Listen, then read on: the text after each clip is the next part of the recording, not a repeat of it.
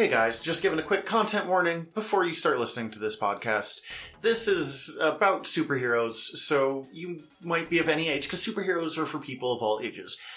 But we gave the world access to asking whatever random question about superheroes you can think of. So, the truth is people are perverts. While never dealing with anything explicit in this, there will be swearing in this podcast. There will be occasional anatomy discussions. Sex is a thing that exists in the world of this podcast, even if we're not telling you the down and dirty. So if that's not going to be your thing, that's okay. If it is going to be your thing, you'll probably enjoy yourself.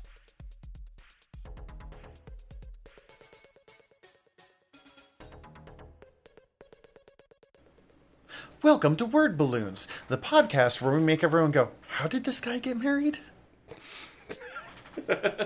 And probably explains why one of us isn't. Nerddom's cool, guys. We're the cool guys now. That's right. I'm Tyler. I'm Zach. And we've been flying high on our own hot air, but we've stopped in again to answer your nerdy questions. So with that in mind, Zach, what is our question this week? So, the question was kind of twofold on this one. And the first answer is just no, but so it led to the second question. But first one is Martian Manhunter the oldest superhero? He's really fucking old. He's real old, and it came up because in a previous one we talked about him dating a college student who they had to age up from a high school student to try and make it not creepy, and it was still soups fucking creepy. He is, best case scenario, a couple of centuries old. Ooh. But it turned, yeah. I think depending on continuity, he might actually be even older than that. That's some Angel and, like, Buffy shit right there. Like, oh, no. Please don't date teenagers, old vampire guys. But it turned into the question, who is the oldest superhero? If you have answers to this, you give me your answers first, because I want to see how they line up, and I'm curious on this one. Well, I am sure my answer is correct. I'm that egotistical. My first answer, I just can't counter. As far as I could stretch it, I couldn't counter as actually being a hero. That's fine. Because my first answer would be Death of the Endless. Maybe. That actually might... Death of the Endless was born at the beginning of the universe, correct? Yes. Or technically right before. Is that the beginning of all universes? Unclear. Depending on caveat, I have one that's older. Because if it's beginning of all universes, no. I mean, that's just... Mm-hmm. But a common theme is that the universe is like Big Bang starts, but there was something before, and then the big crunch at the end, and then will be something again. But we'll get to that. But honestly, I'm also not sure how much I could even counter as a hero. We counted Prez in a previous thing, so she kind of counts. She is a comic book character from that thing. But I've never thought of her as a hero. She just is.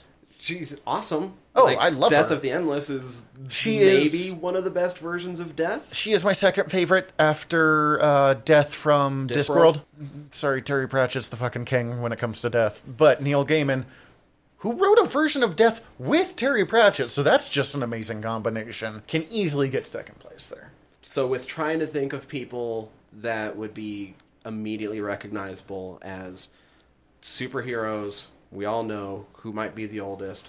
I picked a very specific iteration, King Thor. Ooh, that's a good one. He's millions of years old. Yeah. I did think of Odin under a similar one because we know Odin is at least 3 million years old because of Avengers 3 million BC, which is still a stupid name, even if I like I love the idea of Caveman Avengers, but why couldn't it be 300,000? Because it doesn't sound as good, but still. But even in the Jason Aaron Thor run, when you run into King Thor, there's even a point where somebody mentions, oh shit, you have the Odin Force? And he has to think about it for a second, because he's like, oh wait, no. Force? Oh no, we just call it the Thor Force now, because I've had it way longer than that old man ever did. That's a good one. I didn't think of it, because I didn't think of future... I keep justifying myself. That's a great one. Also, just for more specifics, King Thor is a far, far future version of Thor from a time where he's the only god left, and most of the universe has died from cold death. Jason Aaron Thor run, it ended, I don't know, last year? This year? Recently? Probably closer to a year and a half ago now. Recently? Yeah. Is one of the 2 greatest Thor runs of all time. So you should absolutely check it out. There is a young Thor riding a space shark. And Thor fighting with 2 hammers. Because time travel. It's great. I love it. Endgame couldn't have happened without it. So good. And I think that same version of Thor, when younger, mentions like having seen some of humanity during the Stone Age. Yeah, that would make sense. I think I can still beat it, but only with one character. But I'm going to walk through my process here. All right, who do we got? First, I was like, oh, maybe maybe Hawkman or Dr. Fate. They've been alive since Egypt, but it's a reincarnation thing, so it doesn't really count. Then I went, we can go farther. Vandal Savage, the villain, is a caveman who got his powers by being exposed to a meteor. There is actually his, in some versions, brother, in other versions, enemy, the Immortal Man. I was like, that seems like the obvious fucking choice.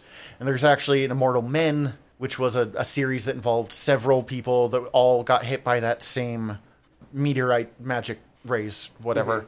Vandal doesn't really count because he's absolutely a villain, but in a series called Demon Knights, he's kind of more of a Conan the Barbarian adventurer style as opposed to a hero or a villain. He does mention eating dinosaurs, which is confusing, but whatever. But I was like, wait, no.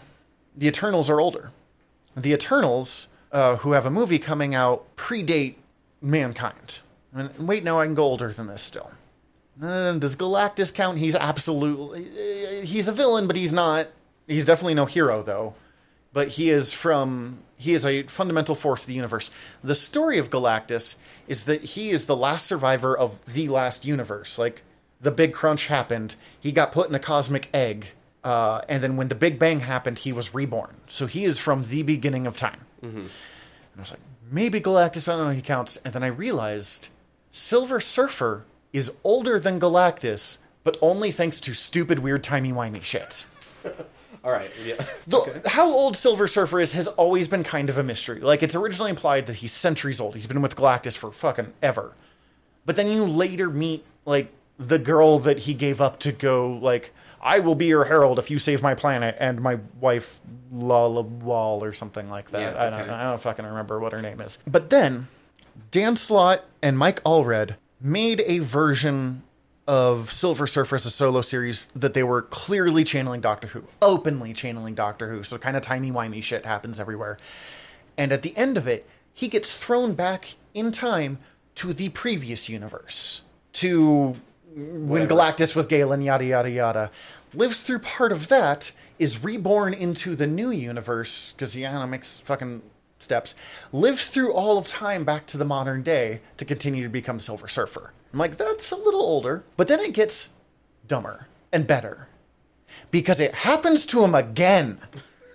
I haven't read the series. The book is called Silver Surfer Black, and they brought up, like, Silver Surfer's now the oldest hero. He's lived through the beginning of time. I'm like, I fucking knew that. Like, I've read this series. I read Mike Allred's.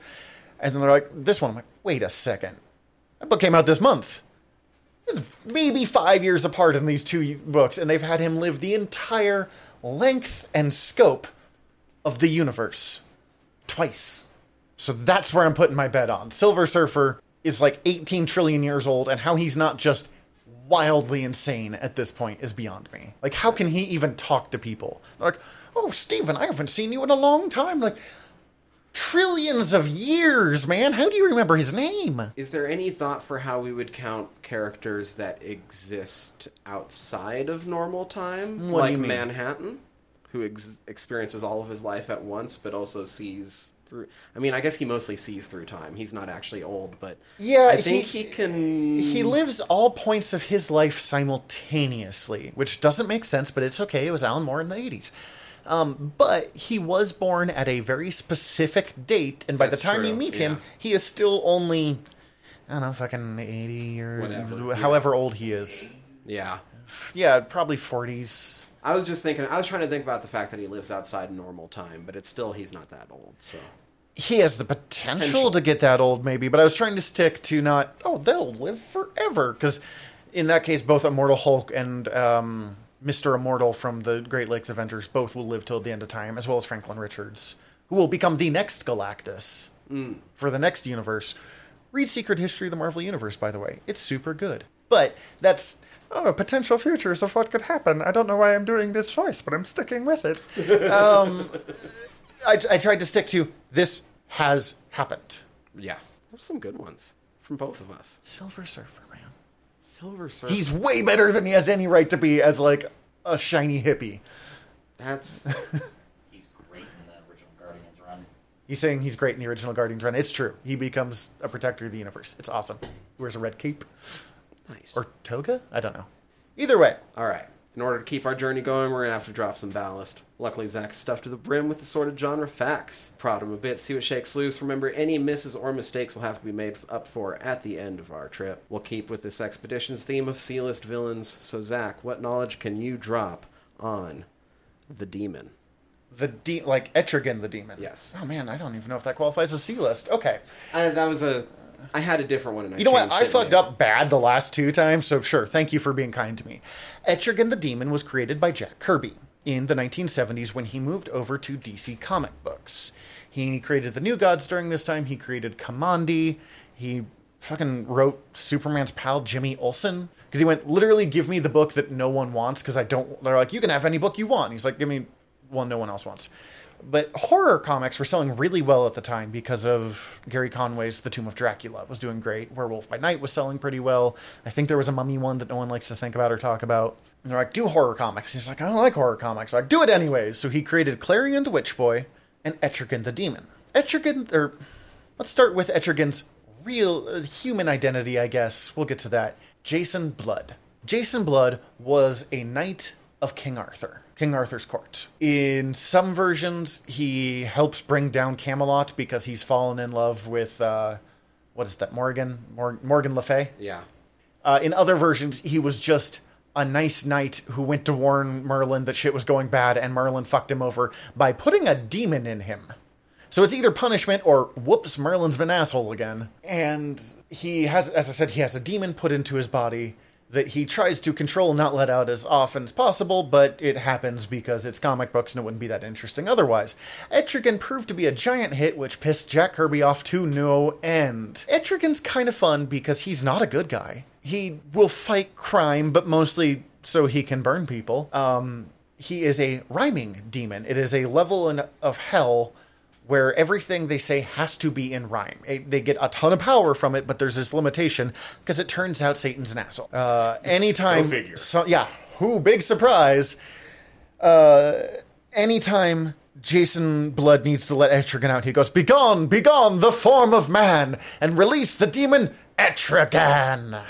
Yeah. And then Etrigan bounces around, and he's got, like, a big, long red shirt, and, like, purple shorty shorts, and a purple cape. And then other than that, he's just a big fucking yellow demon-looking guy. It's actually not a bad costume, despite the fact that he's wearing, like, Robin shorty shorts. Don't know why. Never even thought about it until, like, today. That's fucking weird. Sometimes he wears armor, but everyone cares about. The good one is that he has kind of ill-defined demon powers. He's really strong. He can blow fire. A heavy hitter. Yeah. A heavy hitter that is 99% likely going to betray you. Etrigan's the one. Jason Blood is an asshole. He's not necessarily a good person, but mostly because he's had, a demon living in his body for a couple of centuries now. I mean, if we put him at the theoretical time that King Arthur happened, about 1,500 years. Theoretically, 480, 450 AD. It doesn't fit, because nothing of King Arthur fits reality, but that's a different thing. My favorite series with him is from Demon Knights, from the New 52. It was a bunch of, like, fantasy-era superheroes, which fantasy superheroes, like, combining those two is my favorite. The series that he gets most credit for is probably The Demon from Garth Ennis and John McCrea, which came out in the 90s. It was the book that put their names on the map. It let them create Hitman, which let Ennis create books like Preacher later on. I should probably read that. I've read a bit of Ennis. I have it. It's good. Ennis is not my favorite, but if you want angry, morally questionable demon stories, he's the perfect writer for it. Do I want... Yes, I know. I meant theoretical you. And you. Thanks to Etrigan's rhyming, that's when I finally realized that even though nobody fucking does it, that it's supposed to be John Constantine. Oh, okay, yeah, because he does a thing with Constantine. He appears in Batman the Animated Series and Justice League a few times. He's a little more of a hero in it, but still, it was good.